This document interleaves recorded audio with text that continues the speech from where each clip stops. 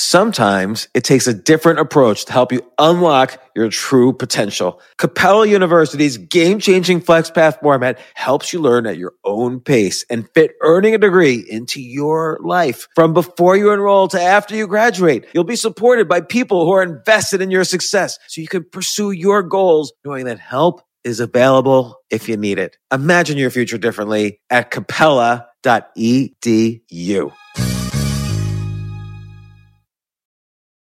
As a person with a very deep voice, I'm hired all the time for advertising campaigns. But a deep voice doesn't sell B2B, and advertising on the wrong platform doesn't sell B2B either. That's why if you're a B2B marketer, you should use LinkedIn ads. LinkedIn has the targeting capabilities to help you reach the world's largest professional audience. That's right, over 70 million decision makers all in one place. All the big wigs, then medium wigs, also small wigs who are on the path to becoming big wigs. Okay, that's enough about wigs. LinkedIn ads allows you to focus on getting your B2B message to the right people. So, does that mean you should use ads on LinkedIn instead of hiring me, the man with the deepest voice in the world? Yes. Yes, it does. Get started today and see why LinkedIn is the place to be to be. We'll even give you a $100 credit on your next campaign. Go to linkedin.com/results to claim your credit. That's linkedin.com/results. Terms and conditions apply. This isn't your average business podcast, and he's not your average host. This is the James Altucher Show on the Choose Yourself Network. Today on the James Altucher Show. The essential question that Stoicism and I think all ancient philosophy was designed to answer was this: how to live. What is the good life? So it seems like a lot of this is how to internally be the hero in your own story. Yes. So often we're not the heroes in our own stories. We're the victim most of the time. Yeah, we're the victim because a boss is telling us what to do or somebody's telling us what to do, and we think we need to do it so that we can get to a certain point where we could then start being the hero. But you can always be the hero in your story. The reward for success should not be that you don't get to do the thing that you like.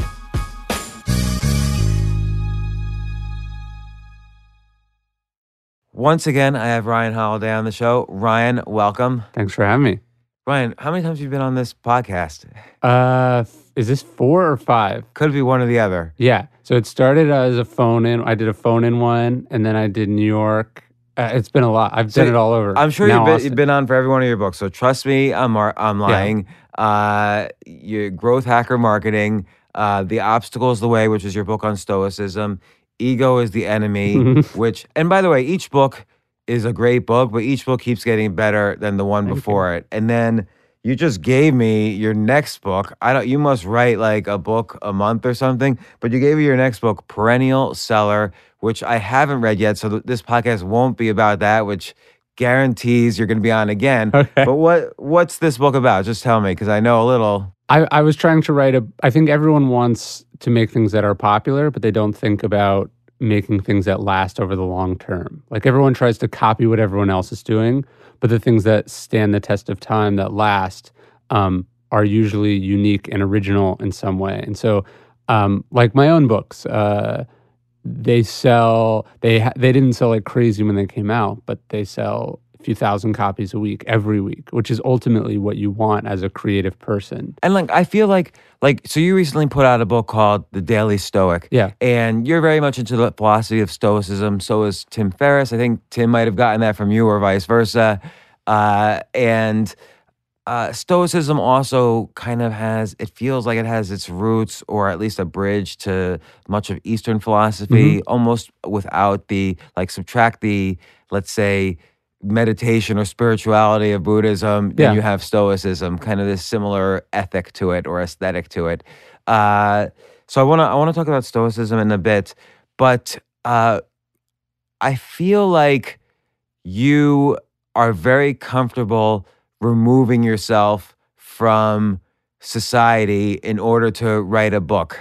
Like, I don't see you out there trying to run seminars or write an article every day, although you do kind of like the email, The Daily Stoic. And I feel for myself, I have to write all the time, or do something all the time, or people will forget about me in one day. And how do you avoid that? And maybe that's my own insecurity or ego. How do you, like, my insecurity is the enemy. How do you avoid that? Well, I think it's no one would forget about you if you stopped writing every day, because you didn't used to write you used to write like once a week or whenever you had ideas, and your articles were still really popular. So I think what happens is you can kind of get into a habit, and then you feel like you have to like keep the machine going. So yeah, I feel definitely people feel like that. will be angry or Yeah. or no, actually I feel people like forget about me. Well, I actually, one theory might be, and I get this too, is like, as a creative person, there's sort of an insecurity, or you need to be like validated for your work, right? So it's like when you're writing every day, you're getting a certain level of validation because you're getting a certain number of emails, a certain number of social media shares, like all these things. So then if you went from if you're at this level, you like, it's like you can't reduce the dose, right? Like you can't. Right. It's like if it's like an addiction, your baseline level is like getting higher and higher. Well, you know? and it's totally an addiction because whatever neurochemical is firing, you certainly get addicted to it. Yeah. Like that's why, I mean, even like I see with little kids, they post on Instagram, and if their post doesn't get a certain number of likes in 5 minutes, they delete the post. Right. No, like even with my own Instagram, like you start it and you have like 0 likes, and then your baseline, like on a reasonable post, is like 500 likes. And then let's say it gets to 1,000. You used to be excited by 500, and now you're like, and then if you get 500, you're like, why doesn't anyone like my post, right? So I think there's part of it is like you feel like you have to keep the validation machine going. But for me, and what's funny there is the validation machine is also controlled by.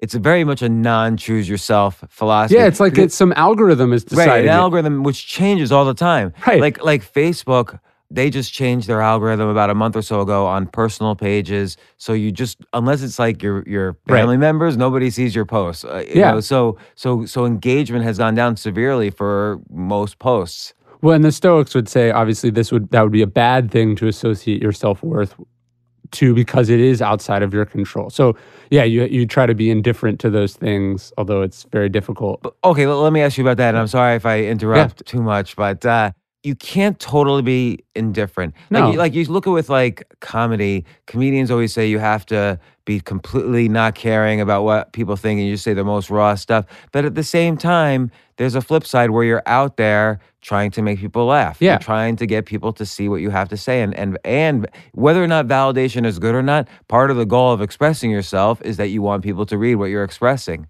Yeah. Well, what's that line from Henry Ford where he's like, if I listened to what my customers wanted, I'd have given them a faster horse. So it's like you have to know what they want, but then also know that sometimes what they want right now isn't what they're going to want in the future. So I think that's where the mastery of the crowd and the audience comes in. There's a line I have, I think it's actually in Perennial. It might be from Kafka's publisher, and he was saying, like, we both know one of his books had failed, and he'd written this letter to his editor, and his editor was like consoling him about the failure, and he said something like, we both know that the best work does not find its echo immediately, or something like that. That like really great work is often not immediately appreciated because it's like hard to understand, or it's like a little off-putting, or it's new, or whatever it is, right? And so I think you have to be attuned to what the crowd or the audience or what the response is, but if that's all you're thinking about, you're going to miss the larger point. Well, I think also, like, I mean, I there's so much content out there now, right? That it used to be the case that the only content was put out by 5 publishers and 3 broadcasting companies on television, and maybe 1 or 2 radio stations per local area. Now, there's 1 billion radio stations when you count Spotify and Pandora and all that. There's 6 million books a year being published, or some outrageous number. Now there's no television shows that are really breakout shows, because even a show like Mad Men, which people love, is 1/20th the Nielsen of a Seinfeld. Yeah. So there's no more breakouts. Yeah. And I wonder how that changes the nature of how we're going to create content in the future, knowing that you're not going to create, the biggest thing ever. Well, yeah, like it's much harder to be like Harper Lee, where you write like one book and that's your whole life. Right. So I think to go back to your original question, what I think about it is I think it's a balance. Like you have to make more work than maybe like a previous generation might have been able to get away with. But then also because there's so much stuff out there, if you're just phoning it in like everyone else, it's not gonna, like, you're not gonna be able to break through the noise because you're just adding like another insignificant piece of fuel to the fire. So I try to think, I want to make really good stuff. I want to make a lot of stuff. I think I write more than most authors and definitely write online more than most people. But I'm also trying to make sure that I'm not like, I'm trying to give myself time. And I think with like you were saying, like courses or seminars and stuff, I guess it occurred to me a couple years ago, and I wrote about this a little bit in Ego's Enemy, but it's like I wanted to be a writer. Like I like writing. That's my favorite thing. And one of the weird things about being successful as a writer is people want you to do a bunch of things that are not writing. That's really true because, and everybody always asks about, like, you're kind of known initially as, at least in my circle, as a book marketer, right? And so I'm sure people come to you all the time, how do I market my book? And I see the basic problem that people who ask that question a lot have is they simply didn't write a great book. They didn't write a book that real marketing will make a sizable difference to. Right. Like it doesn't matter how many ads you have or how many email lists you go on or how many reviews you have. You have to write a book that not only is someone going to like, but someone's going to share with their friends. And if you can't write a shareable book, then the book is never going to fly. So most of what, it's funny, most people see, like, they're like, oh, you marketed so-and-so's book. Can you do that for me? And most of the time, that book was just so good that I was able to market it. And most of the work my company ends up doing, we realized we had to start, my company's called Brass Check, but we just had to start going earlier and earlier in the process. So first we were like, okay, we want to get involved in the editing also. And so we would try to make the book better. And then we're like, actually, it's too far. People aren't even willing to do the work editing. So we got to get involved in the writing phase. And then we're like, actually, the writing phase is too early. So now we sell, like, people like, I'm thinking about doing a book, and we'll come up with the book with them. We'll sell it to a publisher. We'll write it with them. We'll edit it for them, and then we'll market it because it's the only way that I can find projects that I actually like. When I want, like, if I'm like, hey, James, you should have so-and-so on your podcast, I want them to be I only want to do that when I'm like, this person's amazing and you should actually, I'm like a control freak in that way. So I want to guarantee that that's true. Well, and also it's again, this is a very common mistake people make. I feel like we can kind of just go over mistakes people make when they're building their careers, because all careers now are about communication. Yeah. Because you have to basically, I always say ideas are the currency of this century, as opposed to, let's say, degrees or titles or whatever. And you have to have a good idea and you have to communicate it. And people always say to me, people always say to you, how do I market my book, when they didn't write a good book? Right. But people always say to me, hey, can you introduce me to so-and-so? Right. It doesn't hurt. They say, it doesn't hurt for me to ask. When actually, as we all know, it does hurt very much for them to ask. It hurts you to ask that. It hurts for you to ask for the intro. Yeah. Yeah. Right. Like, I'm never going to ask the person I'm never going to do the intro because, if it's not a good intro, I'm not going to do it. But then I feel bad, right? And then because that person made me feel bad, it did hurt them to ask me, because now they can never ask me again for anything else. Yeah, there's this great. It's not in any of my books, but I love it. There's some John Fonte, who's like one of my favorite novelists. John Fonte, one of my favorite. Okay. Big influence on Charles Bukowski. Yes. By the way, we should just say the history. Nobody would know who John Fonte is if Bukowski didn't write about him, really, because Fonte had already disappeared. And Bukowski just found a copy of it in the Los Angeles Public Library. Ask the Dust. Yes. But so, I don't know if you know this, but John Fonte and H.L. Mencken had a lifelong pen pal relationship. I had no idea. There's a book of their letters that survives. And so he would write, and actually in Ask the Dust, you know how he writes to some crazy person? That's H.L. Mencken, and it's fictionalized based on their actual relationship. So he would write him these letters, and there's this one letter where he's like talking to him about, why he keeps getting rejected, I think. And I might be confusing this, but what I recall is that H.L. Mencken's like, editors, you keep submitting them stuff they can't possibly publish. They don't like saying no, so stop giving them stuff that they have to say no to. Do you know what I mean? And I think people, like, I love making introductions that the person I'm connecting you, like if someone asked me if you'll introduce me to James, like I would say, of course, if I think you're going to appreciate the introduction. Then I'm not calling in a favor, I'm doing you a favor. Like if I connect you with someone and you're like, oh, I loved having them on, that's good for me. And so when people ask for like an introduction or a connection that's only good for them and not for the other person, you're forcing me and then you to say no. Right, and it creates... That's why when people say it doesn't hurt to ask, it does hurt. It hurts them very much. Like they could ruin their career by asking too much. Totally. Yeah. And so I forgot what I was saying. Oh, I was saying I think one of the things about mistakes with careers is so you start to write, which is like what I wanted to do, and I started with books, period, in marketing. So I have other stuff that I like, but I really like writing, and that's what I want my life to be.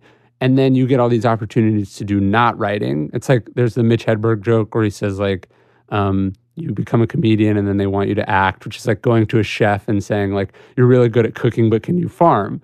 And so it's if it just occurred to me, it was like, I want to do writing. Why am I saying yes to all these things that mean I have less time for writing? And so that's one of the decisions I've had to make is like, I know there's things I could do that could make a lot of money, but what I really like is writing. And so that's what I did all this for. So it's like the reward for success should not be that you don't get to do the thing that you like anymore. That's so interesting because, I think society in general or much of society equates self-worth with net worth. Sure. And yet the entire reason we're sitting here doing a podcast in a studio and we write books is because we're not doing things that would increase our net worth. Sure. Like you would increase your net worth far more if you never wrote another book again. Yeah. Like you would basically, you would take the advice that I gave you 5 years ago, yes, which you've consistently rejected, which is build an agency and sell it for $10 million and then write your books. And you've just never done it because you stuck to writing books. And you moved out to Austin. You moved from New York City to Austin to a farm. Yeah. So you could write books. But that's actually not true because I did listen to you at first and it made me super unhappy and it cost me a bunch of friendships. Do you know what I mean? Like, not your fault. I've ruined your life, in other words. No. If I'd listened to you unquestionably and then I ignored all the things in my life that were telling me, wait, I don't actually like this, then yeah, I would have, you know what I mean? Like, and I think even your advice aside, it's like, there's so many easier ways to make money than writing things. Do you know what I mean? Like everything is easier than writing. Writing is like, I'm jealous of the people who don't write actually. Sure. Because they get to, I don't know, they just start making business deals around 10 in the morning. Yeah. And, that's hard too. And I have a lot of respect for that. But that is so much more lucrative than trying to, tear your soul apart and put words on a page that most people will never read and you won't make any money off of because the I don't know if this is a correct formula, but the dollar per word you write has gone consistently down over the past 20 years. There's like one writer in history who's a billionaire. Do you know what I mean? Like like J.K. Rowling. Yeah, there's one, and she's like, that's the exception that proves the rule, right? There's one writer that's a billionaire, and think about how many people have been writers. And like Shakespeare wasn't a billionaire, like the greatest writers who ever lived. Well, and also most writers that we know about died penniless. Like look at Herman Melville, look at, I don't know, Kafka, look at the writers who, I can't think of any profession where I could like name so many suicides as much as writing. Like I remember there was one point I read like 5 or 6 writers in a row, and they were all like friends with each other, and the books were so brilliant. And I'm like, why don't I really hear about these writers more often? And then I kind of looked up all their bios in Wikipedia. All of them killed themselves. Well, and look, I think I think a lot of that is unnecessary and self-inflicted, right? Like I think, Of course, yes. like Jeff Goins. Do you know Jeff Goins? Yeah. He has a book coming out called Real Artists Don't Starve, which I love. And his point is that Michelangelo pretended to be this like starving artist when he was really like the richest person in all the Renaissance. So there's part of it that's like the myth, and then I think part of it attracts like self-destructive people and all of that. So I think a lot of writers and artists could be more successful than they are if they sort of did the choose yourself thing and they got their act together and they thought about this as a business and they weren't so in love with like the glamour of it. But there's just easier ways to make money and live your life than being a writer. You're a writer for some other deeper reason. And if you're like, for instance, like a lot of people have said to me that I should do a podcast because like I like listening to podcasts. You know many people. You get great guests. Yeah, I could get good guests. And 3 or 4 years ago, this is when this started happening. And so I don't want to sound conceited about it, but I imagine it could be a successful podcast. But like I didn't become a writer because I love books so I could have a part-time radio job. You know what I mean? Like I even have had to start thinking about like saying no to being on more podcasts because it was like, wait, like every hour that I spend doing that is time that I don't get for me and the work that I have to do, which is, by the way, really hard. And I think what people miss is like, as a writer, you're always looking for an excuse not to write. Do you know what I mean? Like it's so unpleasant a lot of the times. That You're doing two things. You're looking for an excuse not to write, which obviously a podcast. Yeah. I've got to prepare for a podcast, so I can't write. But also as a writer, everything becomes material. Yeah. So I was watching actually Crashing on HBO, which is about Pete Holmes. It's a great show, actually. And he's talking to T.J. Miller, and they're arguing life philosophies, and Pete Holmes says to T.J. Miller, don't you ever want to go camping? And T.J. Miller, of course, plays Erlich Bachman in Silicon Valley. He's this very kind of brash, almost obnoxious guy. And T.J. Miller sort of scoffs and says, camping, the only reason I would go camping is to come up with like comic material about why one shouldn't go camping. Right. So like everything is material. Yeah. Yeah. So and so if you get too busy, you lose the thing that makes the other thing work. Do you know what I mean? Yeah. Like if you get too caught up with speaking or I don't know. I guess my thinking is like you can always do those other things. You can't always be in your creative prime, or you can't like it's. Stephen Pressfield talks about the resistance. I think the more successful you get in a weird way, the more seductive resistance is, because like you're not procrastinating to watch television. You're procrastinating because you're at South by Southwest for 9 days. And then you're procrastinating because you got paid to go speak at this event. And then you're launching this course, which takes 3 hours. Like you can do all these things that take you away from the one thing that you wanted to do. And then the weird thing that I've noticed that actually was really gratifying and helpful for me, and I bet you get this too, is like I've met a lot of really like powerful people, like wealthy people, famous people, and like what they all secretly talk to me about is how they want to write a book and how they want it to be like a successful book. And then it's like, why would I go try to do what they're doing if it just circles back to what I'm already doing? But I guess there's that classic story of the guy who fishes in his village, and the NBA comes and says, "Man, your fishing is so profitable. We'll build it up. We'll hire 1 billion people. We'll take you public. You'll get rich." Yes. And the guy says, "Well, then what I would do?" And the NBA says, "Well, then you could do whatever you want." And the guy says, "Well, I would just fish every day then." Yeah. And I'm already doing that. And that's like I was just reading about this. That's like this almost like forwarded email cliche kind of like internet thing. But it's actually, that story dates back to like the 14th century. And it's from some Christian monk. And it was supposedly an exchange between a king and one of his advisors. and like things are good, and he's trying to build up the army to invade this country, to then invade this country, to then own this part of the continent, so then they can sit there in peace. Like they're experiencing peace, and he wants to go to war so he can experience peace. So it's like, it's this timeless story that you want this thing, and as soon as you have that thing, you come up with ways to not have that thing, and you lie to yourself by telling yourself that it will get you that thing again. It's so interesting because, okay, there's a couple things to unpack there. But first off, why were you researching that story? I'd heard that story. I thought it was really interesting. And then I was reading this book of meditations by a Christian monk whose name I'm forgetting. And he has that, and he had that exact story, like the exact same thing. And I was like, and I was looking at the date of when the book, and he was like from the 14th century. I was like, I love finding connections between like history and current events. So I love that there's that story about the fisherman in Thailand, and we think it's so smart and wise, but really the only reason we think it's profound and wise is because it's 800 years old or whatever. Yeah. Well, the best stories kind of have resonated through time. Mm-hmm. Stephen Pressfield talks about this too in kind of his least known book, The Authentic Swing. Yes. How basically he wrote The Legend of Bagger Vance, which is about a golf pro in the 1920s, and he basically says it's almost word for word the Bhagavad Gita written 2,500 years ago in India. Mm-hmm.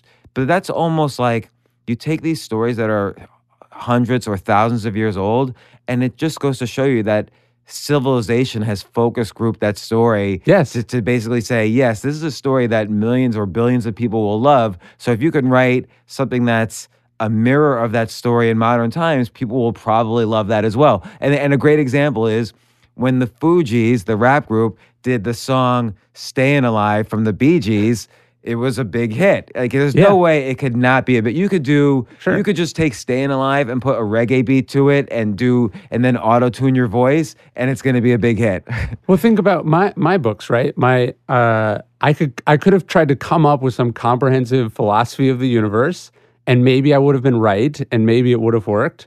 Or what I did instead was someone introduced me to this 2,000-year-old philosophy called Stoicism, which millions of people and some of the most successful people in history have used. And I could say, I'm going to make this more accessible to a wider audience. Like one is, I mean, you could argue maybe one is more creative than the other, but what I loved from that is that I'm channeling something that, as you said, it's been focus grouped by history, by generations of people, and you know that it works. You know what I mean? Like you know you have real evidence. Define works. And even though we've done a podcast about Stoicism, I would have to say it's only in the past couple of months that I've actually been actively interested in it. I kind of have a more, I don't want to say Eastern philosophy bent, but I don't know. I read a lot of different philosophies, but Stoicism now I'm starting to appreciate all the connections between both East and West. And describe it for a second, and define what you mean by it works. Well, so Stoicism is what you would call a practical philosophy. So it's not these like arcane questions about like, does man even exist? You know, is free will real or not? It's practical philosophy. It was designed by the Greeks and then sort of popularized by the Romans, and it's sort of basically at its core it just says you don't control the world around you control how you respond to the world around you. And it's saying that it's sort of stressing like duty and discipline and self-control and it's sort of interconnectedness. So it's a practical philosophy, but it's, if you think about the two most prominent practitioners of Stoicism, you have Marcus Aurelius, who's the emperor of Rome, so the most powerful man in the world. And then his favorite Stoic was Epictetus, who was a slave who had actually been banished from Rome by a previous emperor. So when I say it works, it's like just the fact that like you have extreme wealth and power, and they're using the philosophy and it's helping them. And then you have extreme adversity and difficulty and powerlessness, and they're taking advantage of the philosophy and it's helping them. To me, that's working. But I guess what I mean is like it's not as if it's like I came up with some thing and then hopefully it will help people in the future. It's like, James Stockdale is parachuting into be taken prisoner in Vietnam, and he's saying to himself like, this is where stoicism kicks in, and then he used it. He thought about it. How did he use it? Well, so he actually says to himself, I'm entering the world of Epictetus because he's going to be held captive, he's going to experience torture, and he's going to have to focus entirely on the fact that almost nothing around him is in his control, but all he controls is what is this experience going to mean? He said, I never lost my sense of control over the ending of the story, and that if I survived, I could make it like the most powerful, important thing that ever happened to me. I don't understand that sentence. I'm in control of the ending of this story. Okay, so let's say he's in there. He doesn't control whether he's in there for 5 years or whether he's in there for 50 years, but he controls, if he does get out, how he's going to have acted in that camp, right? He's gonna decide whether he's made bitter by the experience, or whether he saw it as an opportunity to lead. So one of the things that he did in the Korean War, there'd actually been a massive problem of how prisoners of war acted. It basically became like Lord of the Flies in these prison camps. Like, although all these people were in the same military force, like there was a lot of trading and like favor trading, and prisoners sort of ganged up on each. They did not act as some sort of cohesive unit. And as Stockdale went into this camp, he knew that he was the highest ranking prisoner of war taken in Vietnam to date. And he said to himself, like, he didn't say, oh, it's so bad I'm being taken prisoner. He said, now it's my opportunity to be a leader, right? So he said he controls the end of the story, in that although he doesn't want to be there and he shouldn't be there and it's horrible what he's going to undergo, he does choose what the experience is going to mean to him. That's the ultimate power. So it seems like a lot of this is sort of like how to internally be the hero in your own story. Yes. So often we're not the heroes in our own stories. We're the victim most of the time. Yeah, we're the victim because a boss is telling us what to do, or somebody's telling us what to do, and we think we need to do it so that we can get to a certain point where we could then start being the hero. Yeah. But you can always be the hero in your story. Right. So you got this horrible boss, and they're making you do all these things. And one version would be like, they're doing this to me. It's very unfair. But one day I'm going to be the boss and I'm going to get even, right? That would be like sort of a victim's version. The Stoic mentality might be, this is a horrible boss, and I'm going to study how not to be a horrible boss until I see an opportunity for me to get out of this environment, and then I'm going to be much better than this, right? Or I'm not going to do to other people what this person is doing to me. So it's seizing on whatever power you have in that situation and taking advantage of that. Let's stop to take a quick break. We'll be right back.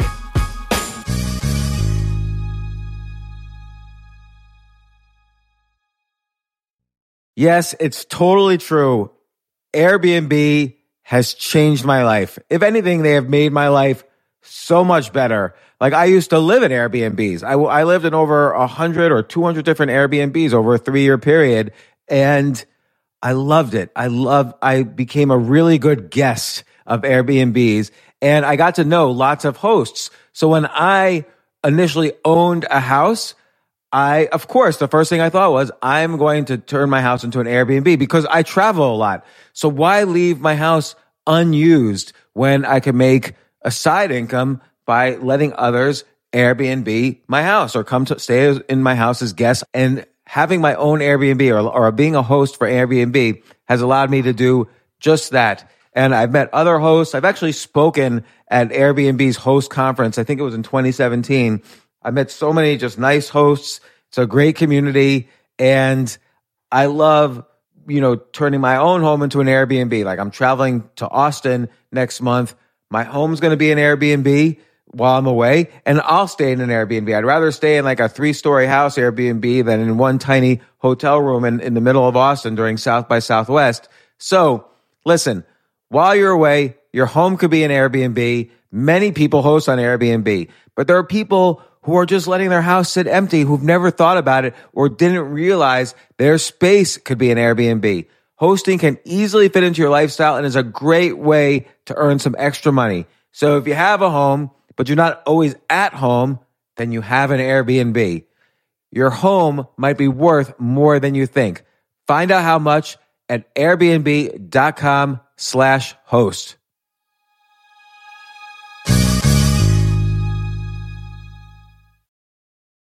Looking for a rewarding, life-changing opportunity that enhances the lives of children in your community? Well, with almost 50 years of experience, Huntington Learning Center is the nation's leading K-12 tutoring and test prep franchise, dedicated to shaping brighter futures for both students and franchisees.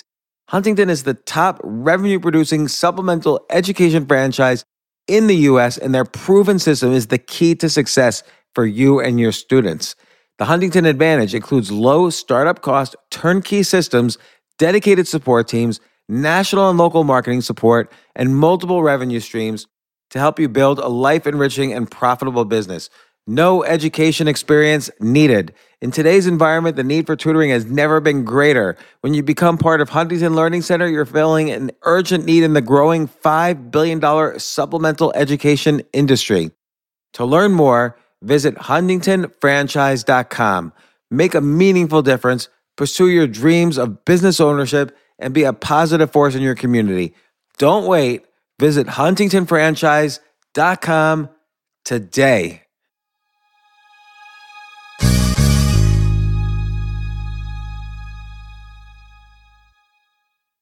Hey, listen, men's health is important.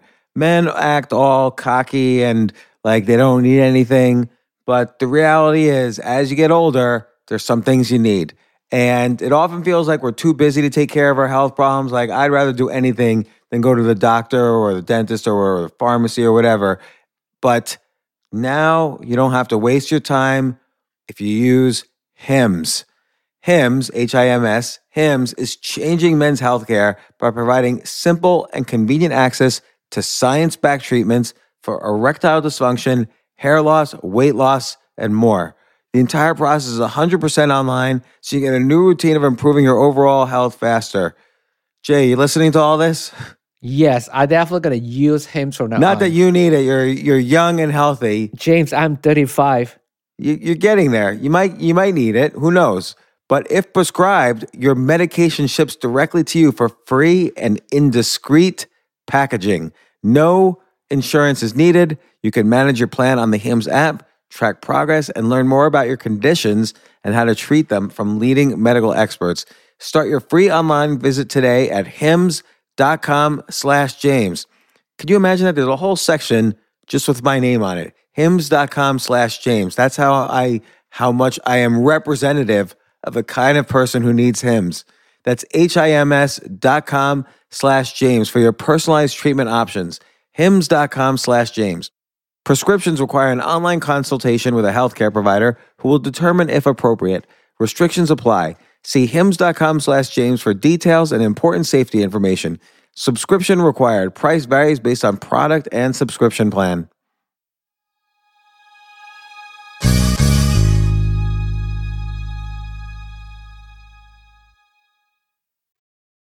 Every podcast I do is so personal and special to me. I hope you enjoyed it as well. Please take a moment to subscribe to the show on Apple Podcasts or wherever it is you get your podcasts. It will only take you a second, but it will help other people discover the podcast. And my goal is to share this great content with as many people as possible. To see the show notes, just head on over to jamesaltucher.com/podcast. While you are there, you can join my free insiders list to get notified when I post a new podcast. Every day, I also share my best and most controversial ideas. You won't get this stuff anywhere else. Thanks again. I really appreciate you guys.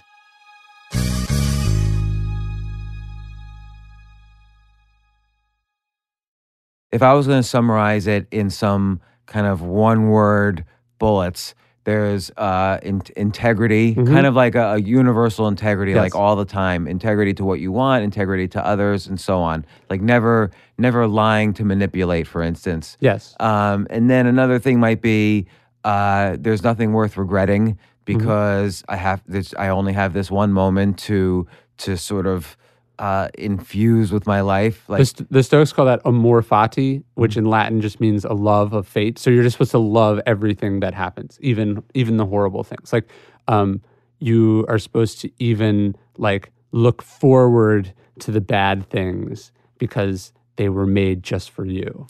and then it seems like there's a notion of fairness, so that you're as fair as possible to the people around you. You help the people around you, even if it might temporarily, let's say, hurt yourself. If you could help someone more than you're hurt, then try to do it. It's part of this being this hero. What are some other one-word ways to describe this? I would say sort of like temperance, right? So sort of not being like, it's not that Not being an addict to some other anything. force. Yes. So it's about self-control in that sense. Sort of moderation is probably a big one. Perseverance would be another one. I think they were very, like there's a philosophy design in the decline and fall of the Roman Empire. Things are bad, right? And accepting that, life is not always pretty, that horrible things happen, that, I heard a great quote the other day from some Roman poet who was saying, like, life is one long struggle in the dark. I think there's a part of that to Stoicism. It's like, look, life is brutal. Like, people die. People do bad things to each other. The Stoic is not caught by surprise when Donald Trump is elected president. You know what I mean? Not to make a political statement, but it's like so many people are like, how could this happen? Like, some people get depressed, like their happiness gets affected by these external events. Yeah, well, but also like we had this, like, so the Stoic has this sense of fairness for how they behave, but you can't, I think, and I work on this, you can't project that fairness out onto the world and then be disappointed when other people are not fair. Like if you're someone who loves justice, and I think justice is important, and I want people to get, I like karma and I love all that stuff. But if you go around expecting the world to act along those lines, you're going to have your heart broken all the time. Well, so this gets back again to being a creative and an artist, and to some extent choosing yourself, which you have very much done in your different career choices. You still, to have some degree of success, you still want to be heard. You still want to say something that's heard. Kafka would get disappointed if he'd write a book and no one would read it until after he died. Or nobody read Moby Dick until after Herman Melville died. Yeah. So you still want to be heard. John Kennedy Toole kills himself because his book is rejected, and he doesn't. There's something that's so sad to me, because it's like then the book won the Pulitzer Prize, and the book didn't change. You know what I mean? So it's like you have to. The world will break your heart if you think it's going to treat you fairly, and that good is going to prevail over evil all the time. So how do you, though, given that we still want people to like us, it's just this normal thing, how do you persevere in art and creativity? Like what's the or what if you're unhappy at your job, and you want to do something that's expressive, that people appreciate you for? Everybody goes around saying, I have to find my passion and pursuit. Now we know, or we think that maybe there's no answer to that. They just have to keep persevering and trying different things. But you still want that kind of someone else to say, I like you. Yeah.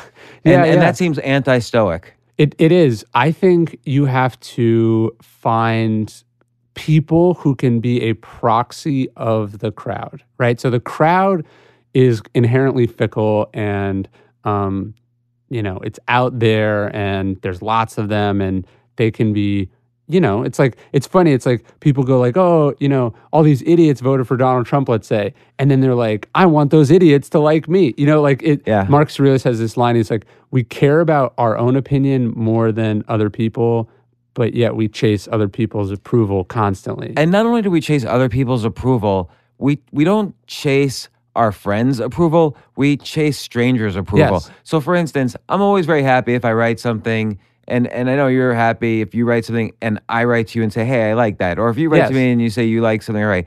But I'm exceptionally happy when complete strangers Right. You write to actually me. care more, did it get 1 million views or not? Right. But so I think a lot about that is I go, that's how I try to judge the success of my stuff. Like, did successful people who I admire get something? Did they say? So I'm trying to shrink the amount of people whose opinion I care, whose approval matters to me. Do you know what I mean? I very much know what you mean because I think about this all the time, and I think that's a personal challenge. Like, you know, particularly it's really important in today's world. And the greatest examples are media, but you can always apply that to any aspect of life. But, you know, Mad Men, I'll get back to the TV show Mad Men. Mad Men goes for a specific small audience. Yes. I think the average person who loves Mad Men loves it a lot. Yes. Whereas the average person who loves Seinfeld loves it also, but not as much as the average person who loves Mad Men. And Mad Men is a much smaller audience. Yes. But it's captured this cultural imagination in a different way than Seinfeld did. And I think he worked on that script for like 7 years, right? So what keeps Matthew Weiner going for those 7 years? It must have been that the people he was working with at HBO, because he worked on The Sopranos, and it must have been, who did The Sopranos? David Chase. David Chase must have seen something in Mad Men and said, you should keep going. That's good. You know what I mean? Or some trusted friend or colleague or family member. You know, you have to have that to keep you going. Well, so this segues directly into another topic that you and I have briefly discussed over email years ago. I wrote an article several years ago called Who is in Your Scene or Who is Your Scene? Yes. And it's basically about how every artistic movement, every technological movement, basically every group of successful people is just that, a group. Yes. Like they all kind of grow up together. Like Andy Warhol and Roy Lichtenstein bounced ideas off of each other. Jack Kerouac, Allen Ginsberg, and William S. Burroughs bounced off ideas off each other. Steve Jobs, Steve Wozniak, Bill Gates, and Paul Allen, and a dozen other people bounced ideas off of each other. And then together as a group, they became highly competitive billionaires who maybe hated each other, but they really kind of grew up as a scene and not as pure competitors like we might think. Like we don't, Steve Jobs wasn't this independent guy who stole everything and cheated his way to the top. He worked with a group of people and they all grew up together. And I feel like many ways, your stuff, my stuff, many of the people we know, we're all kind of growing up, hopefully, as a scene. Mm-hmm. And that's kind of like critical to success. Yeah. And at the same time, there's still the myth of kind of the independent artist and hero and so on.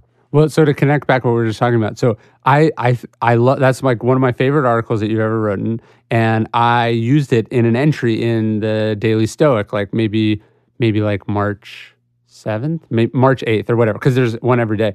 And then I got an email on that day from a U.S. senator who reads the Daily Stoic every day, and he was like, I really liked today's entry. It's like exactly what I try to think about, like for my office. I won't say who it is, but that's what I'm talking about, where it's like, okay, if that thing had gone viral and done like 10 million views on Facebook or something, that would have meant something to me. But what to me as a writer, what's validating and what's important is like somebody who's in a real position of power or influence not said that it was good, but I now have confirmation that they read it and it held true in their experience. So I'm trying to think less like, is what I'm writing popular, or is what I'm doing like getting lots of validation? Or I'm more thinking like, is it being proven right? That's how I'm trying. Does that make sense? Yeah, and I think entrepreneurs need to realize not everyone's going to create a Facebook that 1.6 billion people will use. Right. But if you can profitably, deliver local produce to 1,000 of your neighbors and make a profit on each one, that might be a good business that supports you for the rest of your life. Yeah. And sometimes you just need kind of that core group to love what you're doing. Yes. And that provides the purpose in your life. So, and I see this with all sorts of creative people. I think that you want to have your scene. Actually, I'll give you two examples of where I think people violate this scene thing. So people will go like, oh, I wrote a book or I made an app about this. And then they'll go like, how can I find like they're like, will you help me market it? And then I'll say like, who do you want? Like, what are the big outlets like in this space or something? And they'll be like, I don't know. I thought that's like your job or something. And I'll go, you just spent like a year writing this book about this topic and you don't know the scene. That's really scary. Like it's probably not good. So it's not only the question is who is in your scene, you have to know the scene. You have to know the scene. It'd be like if Brian Koppelman, who we both know, wrote Rounders, but he didn't actually know anything about poker or know all the people who are tastemakers in the poker. That movie wouldn't have been successful and it wouldn't have been good. So people don't know their scene in that sense. Like they don't know, like they don't actually know the movers and shakers. They just think like they can just, be. So I think that's a big problem. And then people don't know who they're competing with. So like you want to know your scene so you know who to compare yourself to. It's like, imagine if like an opera singer was comparing themselves against a rock star and judging whether they're like, oh, but when the members of One Direction go check into a hotel, everyone, mobs them at the front desk. Why doesn't that happen for me? It's like, so now you're going to, instead of, you should be comparing yourself against other opera singers. And so I think about that. It's like, if what's important to me is writing and I want to be a great writer, I need to make sure that that's what I'm measuring the success or failure of my work against. I can't be like, but Mark Zuckerberg is a billionaire and we're the same age, because I'm comparing apples and oranges. So how old are you right now? I'm going to turn 30 this year. Going to turn 30. So I sort of feel like, and you've been kind of going on this path for several years. Like you left New York, you left this idea of trying to run a big agency, although, you still have your outlets for business and making money. But how does somebody kind of realize what their internal truths are in a way that I feel like you have? Like you have kind of at the top of the pyramid, okay, I'm going to be a writer. But that hasn't stopped you from, like you said, you help other people with their book projects. Yeah. You do some agency stuff, but not so much that it distracts you from living here on a farm. Yeah, and the writing. Farm thing's important to me. Having a family is important. So how do you, I think most people, I feel like I didn't know how to do that until my 40s. Like I was stuck in at 30. I was just a basket case. So I don't know. I don't know how well I actually have it figured out. But I would say that I think about it a lot. Like I think people people don't think about it. They just magically hope it gets aligned. So I think that's part of it. And then one of the things that I've tried to that is helpful for me is like what is like an ideal day of your life look like? And I don't think people have a great answer. So it's like one good test is like if you know what an ideal day of your life is, then it's easier to say no to things that don't fit in that ideal day. But how do people even know? Like, for instance, if I ask a random person, and maybe this is not true, but I think if I ask a random person, what's your ideal day like?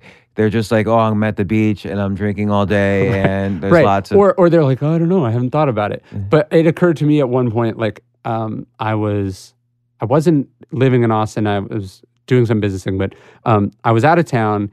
And sometimes out of town is like clarifying for me because like a lot of your bullshit isn't there. But it was like I'd woken up, I'd worked out, I'd eaten somewhere that I'd had like a relaxing, like coming together morning.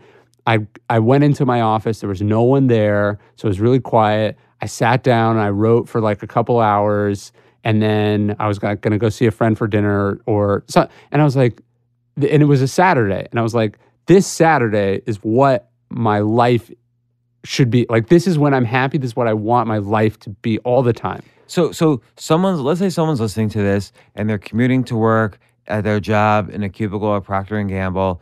Nothing wrong with Procter & Gamble or a cubicle job or a commute, but they're listening to this and they're saying, oh, well, it's easy for him to say, they're saying to themselves, I have 5 kids and I'm supporting an ex-spouse and how can I start moving in that direction? What's the answer? So I actually I'll give you let me go back and give you one other example where it hit me where I was like, so I was also out of town And like let's say today I drove here to meet you. I'm like driving. I'm like checking my watch constantly. Like I'm not going to be on time. It's like driving is stressful. I'm like looking at the gas gauge. I'm looking at how many miles are on my car. I'm all these things.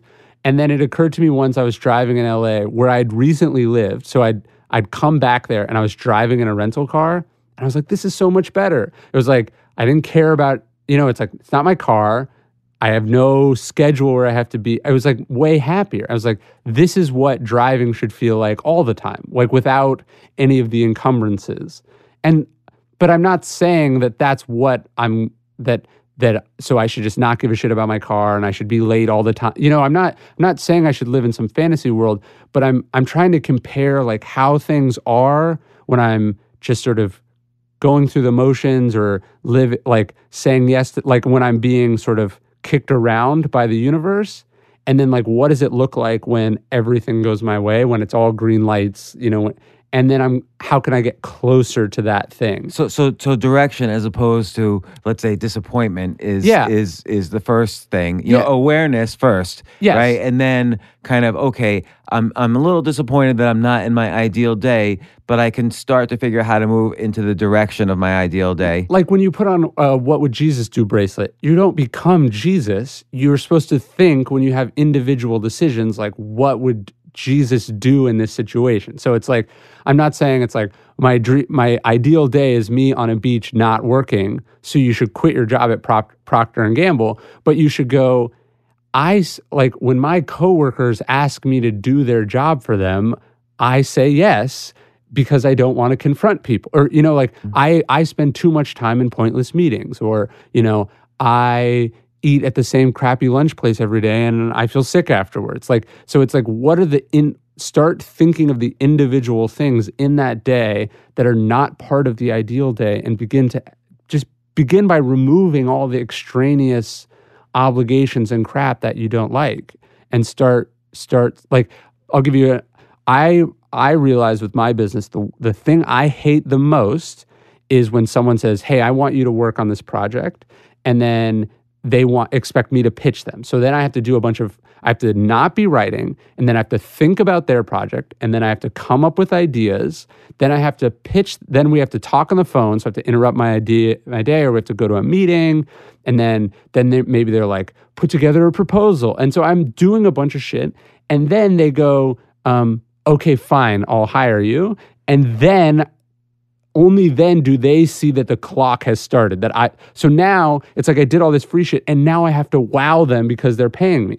I just realized that was making me deeply upset and miserable, and I hated it. And I was spending a lot of time doing unpaid work to get paid work. So I just decided that the only way I'm going to run my business is like, if you want to hire my company, you have to buy an hour of my time. So you have, like, if you're like, I'm doing a session with an author today. He wants me to market his book. He bought an hour of my time for $1,000, and I'm going to talk him through what I would do if he hires me, and how, and I'll give him all my best ideas. I'll be excited to work on the project. I'll do all this stuff. And then if he's like, I want to do this with you, then the money will just count to whatever I ultimately charge. So it's interesting because it's related to, again, this internal code of like, I've got to value who I am and my time and not fall victim to someone else's agenda. Yeah. And B, people are willing to do this with you because you've spent the past 10 years building up a body of work. But it's not like it's not like you were disappointed for 10 years and now you could do this. You had small successes along the way. You wrote several books. It didn't start at $1,000 either. Right. The rate has gone up as many people have been satisfied with it. I think the key there though is that the direction has small successes along the way that you can celebrate. Yes, absolutely. And it I used to have to spend lots of time on the phone, and I was really unhappy. So I came up with this idea, not just it's business and personal. It's like, if I come up with this policy, 70% of the prospective clients that are going to want to work with me are going to say, no, I'm not going to do that. Right. And so I'm just not going to talk to them. I'm not going to be mean about it, but it's going to dramatically, if I spend 70% less time on the phone, I'm way happier. So I'm doing the things that, and then the Right. 30% I am. So it's not eliminating. I don't like being on the phone, period, even when I'm paid for it. But so I'm not living in some fantasy world where I don't work or make money, but I'm trying to strike the perfect balance between what most people's life is like and what my ideal life is like. But I've seen it. You've really made a concerted effort to kind of transform your life so you can do this. I mean, you lived in expensive Manhattan and expensive LA in your prior lives, and now you live in a farm 20 minutes outside of Austin with sheep, where I imagine No sheep. no sheep, pigs. What do you got there? Goats, donkeys, and cows. But I imagine also it's much cheaper. Yeah. You live in a bigger place and it's much cheaper than living in a studio in Manhattan. My studio apartment rent is what my mortgage on a 20-acre farm is. That's unbelievable. Yeah. But you've been able to create this life where you're able to say no. Yeah. You kind of have to, it's not enough to know that you can say no. You kind of have to create the life that allows you to say no. Yeah, right. Like, I mean, you wrote a book about the power of no. Everyone has the power to say no. The problem is we don't use the power and we don't want to, and I think we're scared of it. And so, the best decision I made was to move to Texas because I don't have to say no as often because I just get invited and asked to do less stuff. Right. You know what I mean? Because you're like far away. Right. No one's asking me to come. But does that make you feel bad? Do you want people to ask you every day to do stuff? Like, what disappoints you right now in career where you know you shouldn't be disappointed? No, that's a great question. There's definitely a part of that. If I'm being honest, like you still want to be asked, but I also know if I am asked, I'll say yes, right? Because I want it. So I think I would say a disappointment in my career is that I've sold a lot of books. They've done very well for some really successful people, but and this might be a complaint that all writers, you still never feel like you're part of the club. You know, that's really true. But I wonder if that's, so often I feel that way about either writing or podcast. So the only two things I enjoy doing career-wise are writing and podcast. Mm-hmm. And I know for you it's writing. Yeah. But at the same time, again, that's the top of the pyramid. I run an entire business underneath. I run several businesses underneath this. You run stuff. But my employees are in Denver. They live 2,000 miles away from me. So I'm able to set up my life in such a way that the business doesn't override the things that I love doing. Mm-hmm. But, at the same time, you can't just, you can't all the time just do what you love doing. Of course. No, of course not. Somebody has to do the dishes and, there's all sorts of shit in life that you have to do that you don't want to do. I think that, Tim Ferriss has the 4-hour work week, and I think people miss the point. It's like, he's trying to say, can you have 4 hours of work you don't like doing a week? But Tim's a great point about the club. Okay. I think Tim and let's say the authors of Freakonomics and Malcolm Gladwell and maybe, I don't know how you say her name, Brene Brown. These people, they published between 2000 and 2010 when I think there were still breakout books that would sell 4 million copies in kind of the personal improvement space. And you are probably address this somewhat in your next book, Perennial Seller. We'll talk about it on our next podcast. But I don't think breakouts happen in the same way anymore because there's so much content out there and there's so much mimicking. Mm-hmm. And I have nothing against that. It's just, it's a different environment now for media consumption. Well, it's more, I think Peter Thiel talked about it on your episode where he's like, competition eats the profits away. Right. I think the space has just become so much more competitive. So he made a great point, which is that competition is anti-capitalist. Yeah. Because you really want to be a monopoly and get all the profits. And capitalism is about the accumulation of capital, not competition where capital sort of gets dispersed among all these people who are semi-equal. But there's another point related to that I want to ask you about, which I don't know if he addresses or not. If I write a book and someone else writes a book and we're about the same category, and let's say I'm 20% better, That's not good enough. No. Because the average reader doesn't know 20% better or 20% worse. You have to be like sort of 5 times better. Well, what I think about is, and I do this with every one of my books, you start with an idea or a topic, and you're like, that's a good topic. Someone should write a book about that. But then you have to do this extra thing where you go, what's the book that only I could write about this topic? And then that's how you get a competitive edge. So okay, let's. So I'm going to do 2 things. One is I'm going to take an example from your book, but the next thing is I want to relate this to the listener who's not necessarily writing books. Yeah. So ego is the enemy. Yeah. I feel like that's a broad topic, how ego kind of hurts careers. And if I was anybody, I could do basic research on the psychology of ego, on the history of famous leaders who were brought down by ego, and so on. So I feel other people could write that book. Now, you wrote it in a particular way, but go ahead, take that as an example. Well, I'll take the book before that, Obstacle is the Way, because I thought about it more explicitly there. There's the original Stoics who sold books for thousands of years. Then there's a number of books about Stoicism that were popular.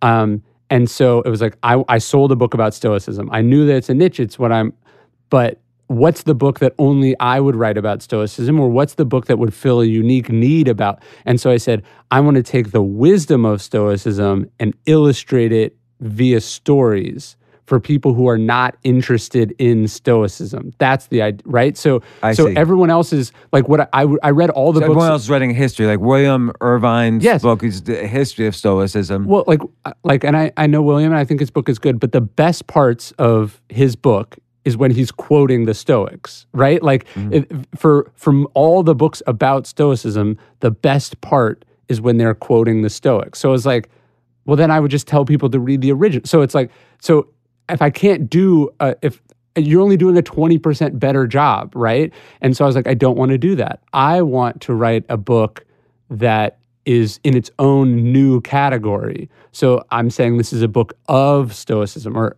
there's a book featuring Stoicism, let's say. So and it's great. So then it's like, because you've developed these very particular research skills by working with guys like Robert Greene on He taught me how to tell stories. Robert Greene's the master, and he wrote the book Mastery. Yeah. But he's the master of taking a very complicated concept and then researching essentially 1,000 stories that, demonstrate this concept, and then writing a book about it. Yes. And I see you do that in your books in a slightly different way than he does. His books are dense with stories, and yours are a little bit more explanatory. Yeah. But that's what you did for Stoicism. Yeah. So at first I was like, how do I be better than all these books? Or how am I going to get the people who read his book to read my book?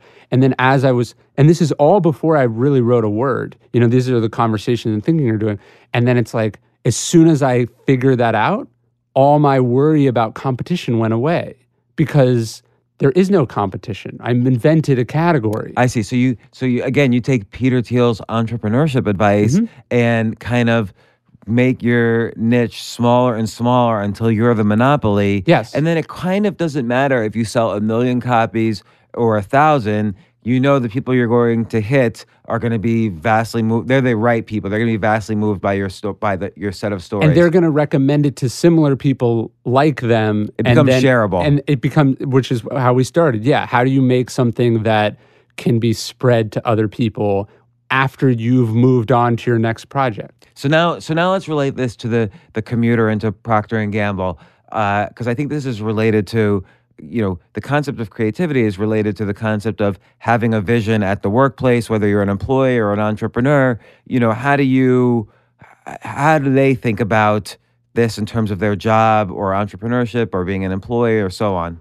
Well, I guess it would be the same ideas. Like, what is it that only you can do? Like, Robert Greene says this, he's like, no one has your unique combination of DNA and circumstances and when you were born and you're a completely unique being and individual that will never exist again on this planet. Why would you then go make yourself as much like everyone else as possible? So it's like, what can only you do at Procter & Gamble? That's where the big gains are going to be. Okay, but we're trained for 30 years by a system that standardizes us for a reason, because, the Industrial Revolution, everybody kind of had to be, kind of play a role on the assembly line. Yeah. And so we had to be standardized. Or the rise of the British Empire, everyone had to be interchangeable. I had to take a clerk up in India and put him in Canada Yeah. and do the same job. So we had that whole education system had to kind of move into this standardization, which carries over to the present day. So Sure. how do now we unlearn so that we can discover what our differences are? Well, maybe I think there's a fear thing too, right? Where it's like people think like if I don't fit into a very well-designed like job or niche, I won't be hireable. But actually what I think you want to think about is, or what's freeing is like, if I create value for the organization, if I create obvious value to the organization, they will find a place for me. Like I've even found this when like people are really scared about making their job irrelevant, right? Actually, that's what you should be doing, because then you move up to another, like you should be trying to make your job or your role irrelevant, because what you're actually proving is like, oh, this person knows how to do things and they know when something is working, and then they're able to come up with the next thing. I love that, trying to make your job irrelevant. It reminds me of when I had an agency, my most successful selling technique was actually recommending my competitors. Yeah. So people would come in and show me what their things are, and there was nothing I was ever the best at. So I would describe to them, well, for this thing, these guys are the best. For this thing, these guys are the best. And then you would manage it all? Well, actually, then I would just get hired to do it all. Right. Because I was suddenly the source, and Sure. I had integrity and so on. So when you're trying to make your job irrelevant, that's almost kind of, I feel, it's almost like this feeling you get inside, like that's me being the hero. Yeah. Because it's being like very That's a good point. honest, like I'm sacrificing I'm taking this risk and I'm sacrificing, but it's out of integrity. Well, think about it. Like you're a boss, and so if you're a boss, an employee Like a boss. comes to no, an employee comes to you and they're like, okay, I know my job was like to run this marketing department, but over the last 6 months, I've automated this and this. I've hired this person who's incredibly talented. They're handling this. Sales are up 8%, or you go through all this thing, and you're like, I don't have that much to do. Your boss doesn't go to their boss and go like, well, how do we get rid of James? They go like, James is fucking killing it. What thing can we put him on instead? You know what I mean? That's how you work through or up or an organization. Like nobody goes, oh, your book was so amazing, Ryan. We don't need any more books from you. They go, what are you writing about next? So I'm the employee again, and I hear what you're saying, and how do I build the skill set to think this way, to start coming up with ideas or creativity to make my job irrelevant? Yeah. This is where I'm putting you you on the spot. Yeah, this is where you have to take control of your own education. No one is going to teach you how to do the So you have to basically go out there and study and read and learn the things that the people around you are not learning. And I don't think people realize like how basic this is, right?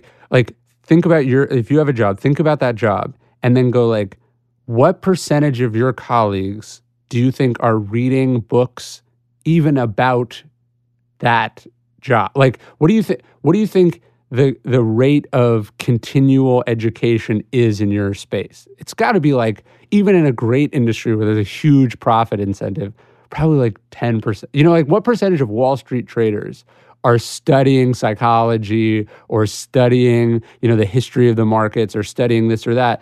And what percentage are just sort of going by their own intuition or gut or what they learned early on in their career? That's a real interesting example. Like so I used to run a hedge fund, and I used to work for a hedge fund. And the hedge fund manager I worked for, he was always reading these books that had nothing to do with finance. And he would tell me, don't read books about finance, or at least mix it up a little bit. So he would read a book about how trees grow. And then he'd write this extensive essay about how the science of how trees grow is related to how the markets grow. Mm-hmm. And he would encourage people to then write software kind of trying to unlock patterns in the markets that were similar to how trees grow. Well, I think that's the next level. I'm just saying, like, what, even at the most basic level, what percentage of people care about are even learning about the thing they're doing every day? I would say it's very low. And then what the next level is, what people are just pursuing self-education in general. So like if you're a stock market trader, you're studying, psychology and biology and all these other larger forces that intersect ultimately with what you do. It's like got to be 0%, Right. So I don't think people understand, like in a weird way, what a profoundly like rebellious, provocative act it is just to like pick up a book and read. Like, you know what I mean? Like I'll give you an example. So I live in Austin. I since I work from home, I'll go out. Like I read whenever I'm eating. Let's say I'm sitting at a restaurant, I'm eating, and I guess look a little bit of this probably because I'm young. But the most common question I get asked is like, "Are you reading that for school?" Like people go, "Are you reading that for school?" Like the idea that an adult would be sitting in a restaurant reading a book in the middle of the day is like baffling to people. Well, it's interesting to me because, and by the way, I highly encourage people to subscribe to your reading list every month because I always read the books you recommend every month. Like they're great books, and I know you've thought carefully about them. But when you, and I don't mean to make this an advertising about reading, but when you read a book, you're basically, not only do you get to live your own life, but now I'm getting within, let's say, a 5 or 6 hour period, the entire heavily curated thoughts of someone else's entire life. Yes. And what an amazing thing. It's like I'm the Borg absorbing all these lives. Yeah. There's a quote I have in Ego from Bismarck where he says, like, any fool can learn by experience. I prefer to learn by the experiences of others. Like, wouldn't you why are you going around doing it all by trial and error? Which is why, like, a lot of people sort of there's this kind of whole failure pornography, which I guess, I help spread a little bit, but there's this idea that failure is like this badge of honor because we all experience adversity and failure, but you don't really have to fail miserably to succeed. You can learn from the failures of others. Well, I was just going to say that. I feel like I don't need to go bankrupt because I've read many of your articles about the topic. Right. Do you know what I mean? I've never made the kind of money that you've made, and I don't know if I ever will. But like, it's helpful. Like, I've read an article where you've talked about what it's like to blow through $15 million, let's say. So, and basically what you say is that it's really easy to do. It doesn't make you feel that good. And it's totally avoidable. And it doesn't necessarily make you succeed because you get depressed for many years afterwards. That's years of your life. So now it's like, it's helpful to me that now, think about how difficult it is to make $15 million. So now it's like, I don't need to go do the things, in some way, I don't need to go do the things to make $15 million. Then I don't need to make all the mistakes that you made about that $15 million to end up in basically the same spot, right? And so people don't avail themselves of that wisdom that's in that article was very hard won. Right? Like, just imagine the pain that you went through, not only at the moment, but then afterwards, and then in thinking about it, and then all the pain that went into learning how to write and communicate effectively to create that article. That's like thousands of hours, some of it under extreme duress. And because you put that there, I and thousands of other people do not need to go through that. So now, let me ask you, like, this is gonna be like a therapy session for me. So I've been doing this style of writing for, let's say, 7 years. I've known you for about 5 or 6 years. You've seen many of these types of articles. I write almost too many articles about blowing all my money and failure and all these things.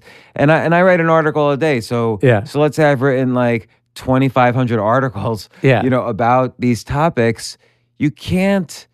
At some point, you've bled out all the blood in your body.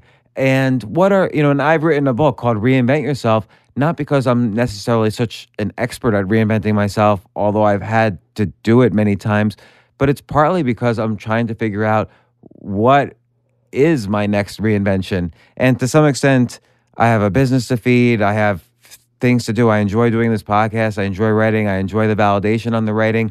But now there's a huge number of people who have entered this field that I was kind of sort of alone in for a while. What do you see as, how should I be thinking about my own reinvention? And here I am asking you this. I'm the author of the book, Reinvent Yourself. No. Well, first off, I love the Like, I love pursuing artistic projects that are mostly selfishly motivated. Like, you know, it's like a chance for you to do something that you like to do. So I do that myself. But I'm going through the same thing. Like, you realize you can get on a track and you could be the person who writes, you know, this song over and over again. And how many artists actually get, you know, at some point, like, let's just take a musical band. Let's say they have 5 years worth of music in them before they have to really reinvent, or else it's like, oh God, they're playing. They just made the same album again. I'm not going to listen to it. Well, and look, there are also dangers. I mean, like, I'm a huge Metallica fan. They tried to reinvent the wheel on this album called Saint Anger, and it's terrible. It's like the worst album. It's, you know, like, you can reinvent yourself in a bad way too because you get rid of the stuff that's working. So I don't think it's just doing it out of whole cloth for no reason. But like, the book that I'm working on right now, I can't really talk about it, but it's like kicking my ass. Like, I don't know if it's good or not. It's been really hard. I wake up and I don't really want to work on it. Like, I always want to, I have other easier things that I want to do. I sort of feel like that's kind of a sign that maybe you shouldn't do it, or you should pivot it somehow. I've thought that, but to me, it's not that I don't want to, it's not like I hate it. It's that, like, I'm obsessed with it, but whenever I sit down to write, it's not easy. Do you know? So my point is, that's proof I didn't get to where I got doing easy things. So writing shouldn't be easy. Like, there's a Thomas Mann quote, a writer is someone to whom writing does not come easily. It's supposed to be hard. And so you have to keep moving the goalpost to keep it hard, or it gets... The Daily Stoic was the easiest book that I ever wrote. It's the longest book. It's the easiest book because it was 365 back-to-back meditations with no connection between the two. I could write one of those books every 3 months. Yeah. But that would be easy. Right. And I don't want to do that. You know, and it's interesting with the Daily Stoic, which is your last book that's been published. It's like you say, 360 is like the calendar, and every day there's a new kind of your interpretation of Stoicism that you could read and pull wisdom from. And I sort of was surprised. It was a natural book for you to write, so I wasn't surprised about that. But I was surprised. It's actually been selling very well, and I see it quoted quite a bit, and it's a great book. Those books to me sort of don't seem like they will sell well, but people are getting a lot of value out of this, and it's been doing well. Well, my agent did sort of, not invented that category, but my agent did a lot of those books when he was a publisher. He did like The Daily Drucker, which is a great book. It's like a piece of wisdom from Peter Drucker every day. So he was like very confident. I was like, I don't read one of these books. Like, I don't know who would. And we ended up doing it. It was a lot of fun, and it sold really well. And I now read a couple different daily books every day because I like the genre now. You should do your next reading list should be the daily. All daily books. That would be a great idea. Yeah. I think the point though is, like, it's not supposed to be easy. You know, like at the gym, or if you're riding a bike, you crank up the resistance, right? It's supposed to get harder. Like, I run every day. At this point, I could get up right now in these clothes and run 7 or 8 miles and it not be a big deal. So you have to keep moving the goalpost, or it's not training anymore. It's just routine. But at some point, there's a fine line between pushing yourself past resistance and your body and mind telling you, no, this is not what you should be doing now. Absolutely. It's like what you said, you were unhappy doing agency stuff. Mm-hmm. It's not like you should push through that unhappiness. You back off from it to find your ideal day. I watched this documentary about the band Rush. Do you know the band Rush? Yeah. They were saying, I think it was on 2112, at the end of it, they were like, that album was too hard. Like, they were like, it would take 12 days to do like one guitar part perfectly because and they were like, okay, we're not going to get any more technically difficult from this point forward. So there is a line, I think, and I think their music actually continued to get good. It just went in a different direction. So you do have to put in some constraints. Like, you can't go like, I usually work 12 hours a day. I'm ramping it up to 13 because then it inevitably goes to 14 and 15. You know, there has to be lines. But I'm just saying, like, if you're doing the same thing over and over again, you're not going to get any better. And so you have to the constraints are helpful and they channel the energy in a good direction. So it's just validating to me. I like, and I could end up being wrong, that I've picked something that is hard. And you're also giving yourself permission to disappear for a while you write something. Because the idea is, if you write something that's really great, even if you've disappeared for a while from kind of like the public validation that you like, if you write something great, it's going to come back again. Yeah, no, that's a good point. That was a hard thing for me ego-wise. I mean, we talked about this earlier. Was like, for instance, the decision to like start saying no to like press. And I'm not like some recluse. I say yes to lots of things. You're a little reclusive, but no. But I'm not like a extreme recluse, right? Like some people I know. But it was like I would get the other night. I got like it was like 8 p.m. and it was like some national radio program in Australia wanted me to come on and talk about something. And they were like, it's right now, it's some news story. And I saw it and I was like, 2 years ago, I would have like canceled dinner with my wife and done this thing because like I say yes to everything. That's who I am. And then it was like, I just was sort of doing the math. I was like, look, there's a last minute request. How many books am I going to sell in Australia? Like, I don't even care about this thing that they want me to talk about. I'm going to say no. And giving yourself permission to giving yourself permission and having the confidence to say, saying no to this is not going to like haunt me the rest of my career, which I think that power was pushing me forward for a long time. I think for me too, I used to have this philosophy. Anytime anybody asked me to go on TV, I would drop everything I was doing, including dinner with wife and family, and I would just do it. I would say yes and then figure out how. I would go to the store and buy a suit and go to the studio and just show up and do it. And then I realized this just feels miserable. Like, and then again, there's that kind of distinction, like, yes, sometimes things are hard and you want to break through it. But I was feeling like I literally had to like shower after doing it. And there's a different type of misery. Yeah. But now I'm starting to feel that way. Like I can't, like at some point, like we were talking about earlier, you can't do the same thing all the time. You kind of have to reinvent, even in ways that kind of take you out of action or is not as popular as your old things. I don't know. I'm kind of going through my own reinvention. Yeah. I think the law of diminishing returns is probably it's very real in economics and business, but I think on a personal level, people have trouble incorporating it into their life.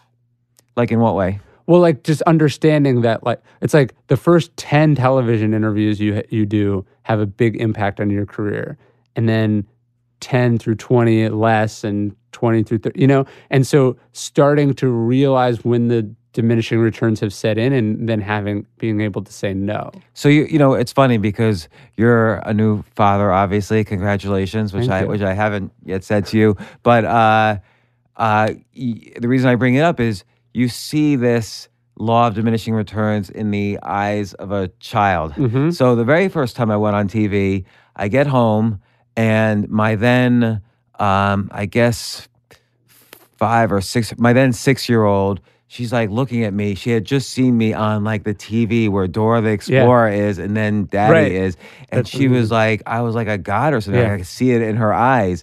And now, of course, if I go on TV, she's like, ugh, whatever. Like, her friends might tell her, but she doesn't even know if I am or not. Yeah. So the law of diminishing returns is definitely there in the eyes of someone who's easily impressed. Oh, that's a great proxy. Yeah. And just thinking like, hey, like, it's the same. It's true with money. Is like, how much more money do you need to be like that? That was the other thing I realized with the agency thing. It's like, I'm not.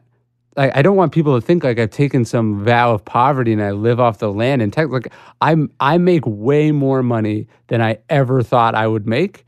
And so I don't. It's not like it's not some brave decision to go like, you know what, I'm happy on $500,000 a year. That's still a shit ton of money compared to most people. But it's going, oh wait, the difference between $500,000 and $1.5 million and 10 million is, it's like you're still eating in the same restaurants. You're just flying economy instead of private. It's like it's still the miracle of flight. Yeah. So I think this is again stuff I wish I had realized much younger, but now I'm sort of realizing now. But nobody talks about, I think a big part of it is nobody talks about these things. Like I've never read a book about, the only books that I've ever read about this topic are like 2,000 years old. Do you know what I mean? Like the only time you really get people, it's only the philosophers that talk about these questions, which to me is why philosophy is so relevant and important. And yet it's been relegated to kind of sort of the easy out majors at colleges, and no one cares about them. And I think that's the benefits of your last 3 books, Obstacles the Way, Ego is the Enemy, and The Daily Stoic, is that you kind of bring it into a modern context. Yeah. And it's important. So not important necessarily from a spiritual aspect, like people have their spiritual outlets like their religion, but philosophy doesn't need to replace religion. No, not at all. I mean, I think, but if you're not religious, philosophy becomes much more essential. Because if you're religious, a lot of these questions are answered for you, right? Like, why should you be a good person? Or like, what is the meaning of life? Or, what is good or bad? Or, all these questions are answered for you. So if you're not religious, and I'm not religious, and I think, Jews have an advantage in their sort of there's some cultural religion, but and other nationalities maybe have this. But Jews have a lot more money too. No. Sorry, I could say that because I'm Jewish. It's not true. Famous studies on Jewish poverty as well. But I think if you're not religious, you have to find. You can't just be spiritual. You have to figure these. You have to do the work to answer these questions on your own and find some other source for them, because I didn't say this earlier, but the essential question that Stoicism and I think all ancient philosophy was designed to answer was this: how to live. What is the good life? That's the question of the philosophers. And then you're supposed to figure out an answer. So, okay, tell me what I should do next. With your career or with your life or what? Yeah, anything. I don't think I have an answer to that. I would say also the happiest decision I ever made was leaving New York City, because I just don't feel like it's conducive to human flourishing. There's too many loud noises. It's too busy. Friction in all aspects of life is way too high. So true. I could tell you it's much harder to read in New York because of the noise, and it's much harder to write in New York because of the distractions. Totally. So I think moving is a big one for me. I would say I'm thinking of writing fiction, but I'm afraid of the leap because I find that I can't write nonfiction and fiction on the same day because it requires too much of a mind change. My leap, or I'm scared of the leap, and generally when friends tell me they're starting to write fiction, I get worried. Right. Okay. Tell me why. Why do you get worried? Because it's never very good, honestly. I mean, it's really bad. Most fiction's bad. Most fiction's really bad, and mostly they're writing it because they're trying to get away from something rather than like face that thing. The only fiction that I've found is successful, and friends did it, and like Kamal did it, where it's like sort of an allegory, or you're just fictionalizing real events because you can't talk about them. Well, basically, and it just depends on the decade, but like essentially Bukowski's first 4 books were nonfiction, but he just called them novels. And John Fonte is the same way. He's the main character and all that. So I think there's that. I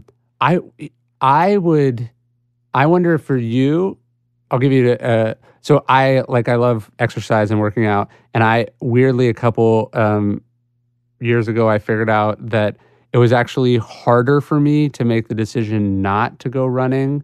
That took more willpower than the decision to go running because I'd built it up into a habit, into a routine. So for you, I wonder if you don't face the resistance in, should I wake up and write today? Your resistance is, should I not publish today and try to work on something that might have a longer timeline? So I wonder for you if pushing yourself might be, I'm going to write once a week, and then I'm going to work on something. I'm going to work on something in secret that's going to come out in a big way in 6. Like I wonder if you tried to switch it up and you worked on things with longer leads if that would push you as a writer. That's very interesting. I'm going to think about that because I do have this fear of, like, I think part of the thing that I really value about my work is that I'm prolific. Yeah. Like, I put out Me too. so much stuff, so many articles, books, podcasts, that I'm happy to be known as prolific. Yeah.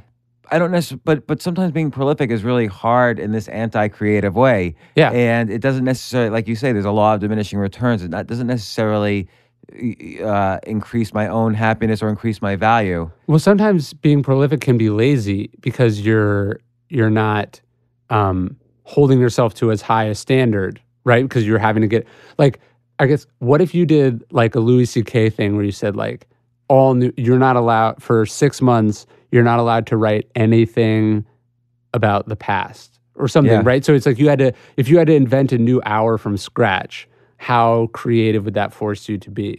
Well, I think about Louis C.K. stuff a lot. I mean, he kind of changed comedy by putting down the stake and saying, I'm going to have an hour of new material I'm going to start from scratch every year on January 1st. And I think that's really difficult. No other comedian, I don't think, has really done it. Right. So that is a challenge for me, and I think about that a lot. You know what's interesting?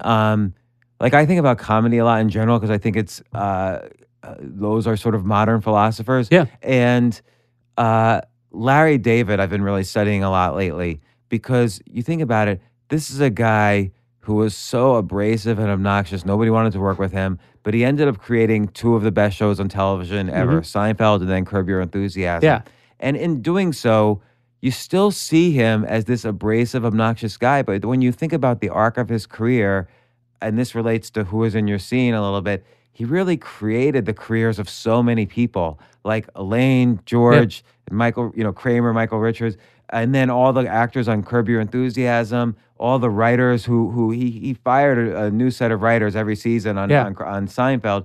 He's just really uplifted so many people, and he redefined the genre of television. So he can't actually be that abrasive and hard to work with. Right. No, he must be a great guy, actually. I think Lena Dunham doesn't get credit in that sense. Like, I'm not a big, I didn't really like Girls that much. It just didn't speak to me that much. I thought it's, and I don't like a lot of her political stuff, but she can't possibly be the person that she plays in the show, or she wouldn't be a 20-something who has a show on HBO. Right. Do you know what I mean? And people are really bad at seeing that. Like, she is the CEO of a television show on one of the most, one of the highest levels of all of television, and she's like my age. Like, that's crazy. She can't possibly be the millennial stereotype that people want to make her into being, or the show would not exist. Whether it's good or not is irrelevant to the discussion. Like,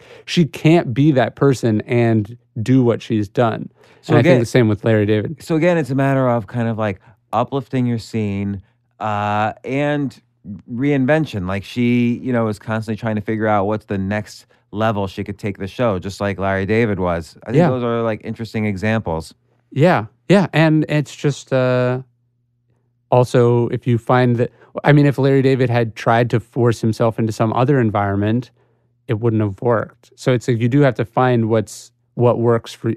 And he stuck to his integrity. Yeah. Right? He stuck to making a show about nothing. Yeah. And to his credit, Seinfeld wasn't a hit. It wasn't in the top 20, for instance, until the 4th season. 3rd season, I think it was ranked like 40th. Yeah. And it would have been canceled in today's world, but obviously he kept going. He stuck to his core. Right. Yeah. Yeah. And he must have realized on the second show, look, because he didn't do Curb Your Enthusiasm for the money, right? So he must have said, these are the terms with which I'm happy doing a television show. And like they haven't come, it's been like 3 or 4 years since they've done another season, 2011, right? It's been 6 years. Yeah. And they're going to do a season this year. But it must have been only the terms that Larry David is happy doing it with. And by the way, the writers and producers that he works with were also the writers and producers on Seinfeld in his last season or two. And Chris Albrecht, who was the CEO of HBO when Curb started, was 20 years earlier the guy running the club manager at Catch a Rising Star Comedy Club Whoa. who first picked Larry David to come on stage. Wow. So this is another thing of kind of respect the scene. 'Cause Yes. these are the people you grow up with. Like the guy who was the gatekeeper at a small club in New York became the CEO of HBO, and Larry David, who was the worst stand-up around, became the writer of Seinfeld and Curb Your Enthusiasm. Yeah, no, totally. I think people don't think long term enough in that sense. Like you're only thinking it's like, oh, this person's beating me right now. You don't think, well, How you can support each other, Yeah. help each other. right? You don't think, yeah. And I love listening to comedy podcasts about that because it's like, Louis C.K. was just some comedian for like 20 years, and he wrote on a lot, and now he's the biggest comedian in the world or whatever. You don't know how people's careers are going to go. And so I think one of the things to practice too is like, can you actually be happy for other people having success? Because it doesn't take away from you in any way.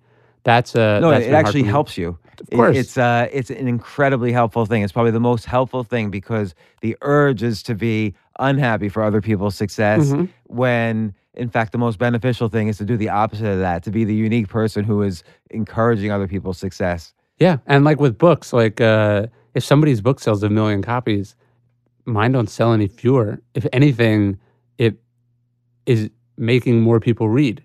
Right. So with that said, Ryan, thanks so much for coming on Thanks for the having me. podcast. I can't wait actually for your next book, Perennial Seller, because you just gave me a galley copy of it. I haven't read it yet. When I read it and before when's it coming out?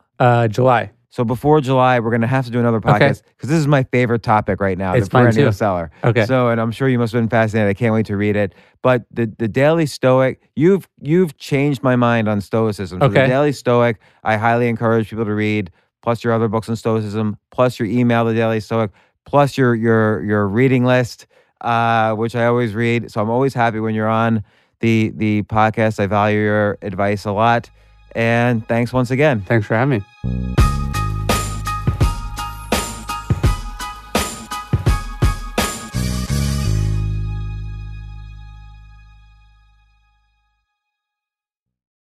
I just want to say thank you to everyone listening to this.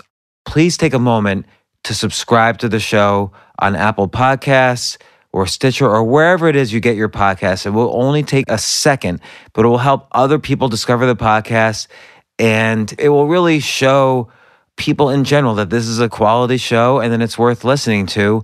You can also check out the show notes at jamesaltucher.com/podcast. Also, if you want to get my blog updates and other updates that I do, sign up for the newsletter at jamesaltucher.com. Thanks so much for joining me on the journey of this podcast.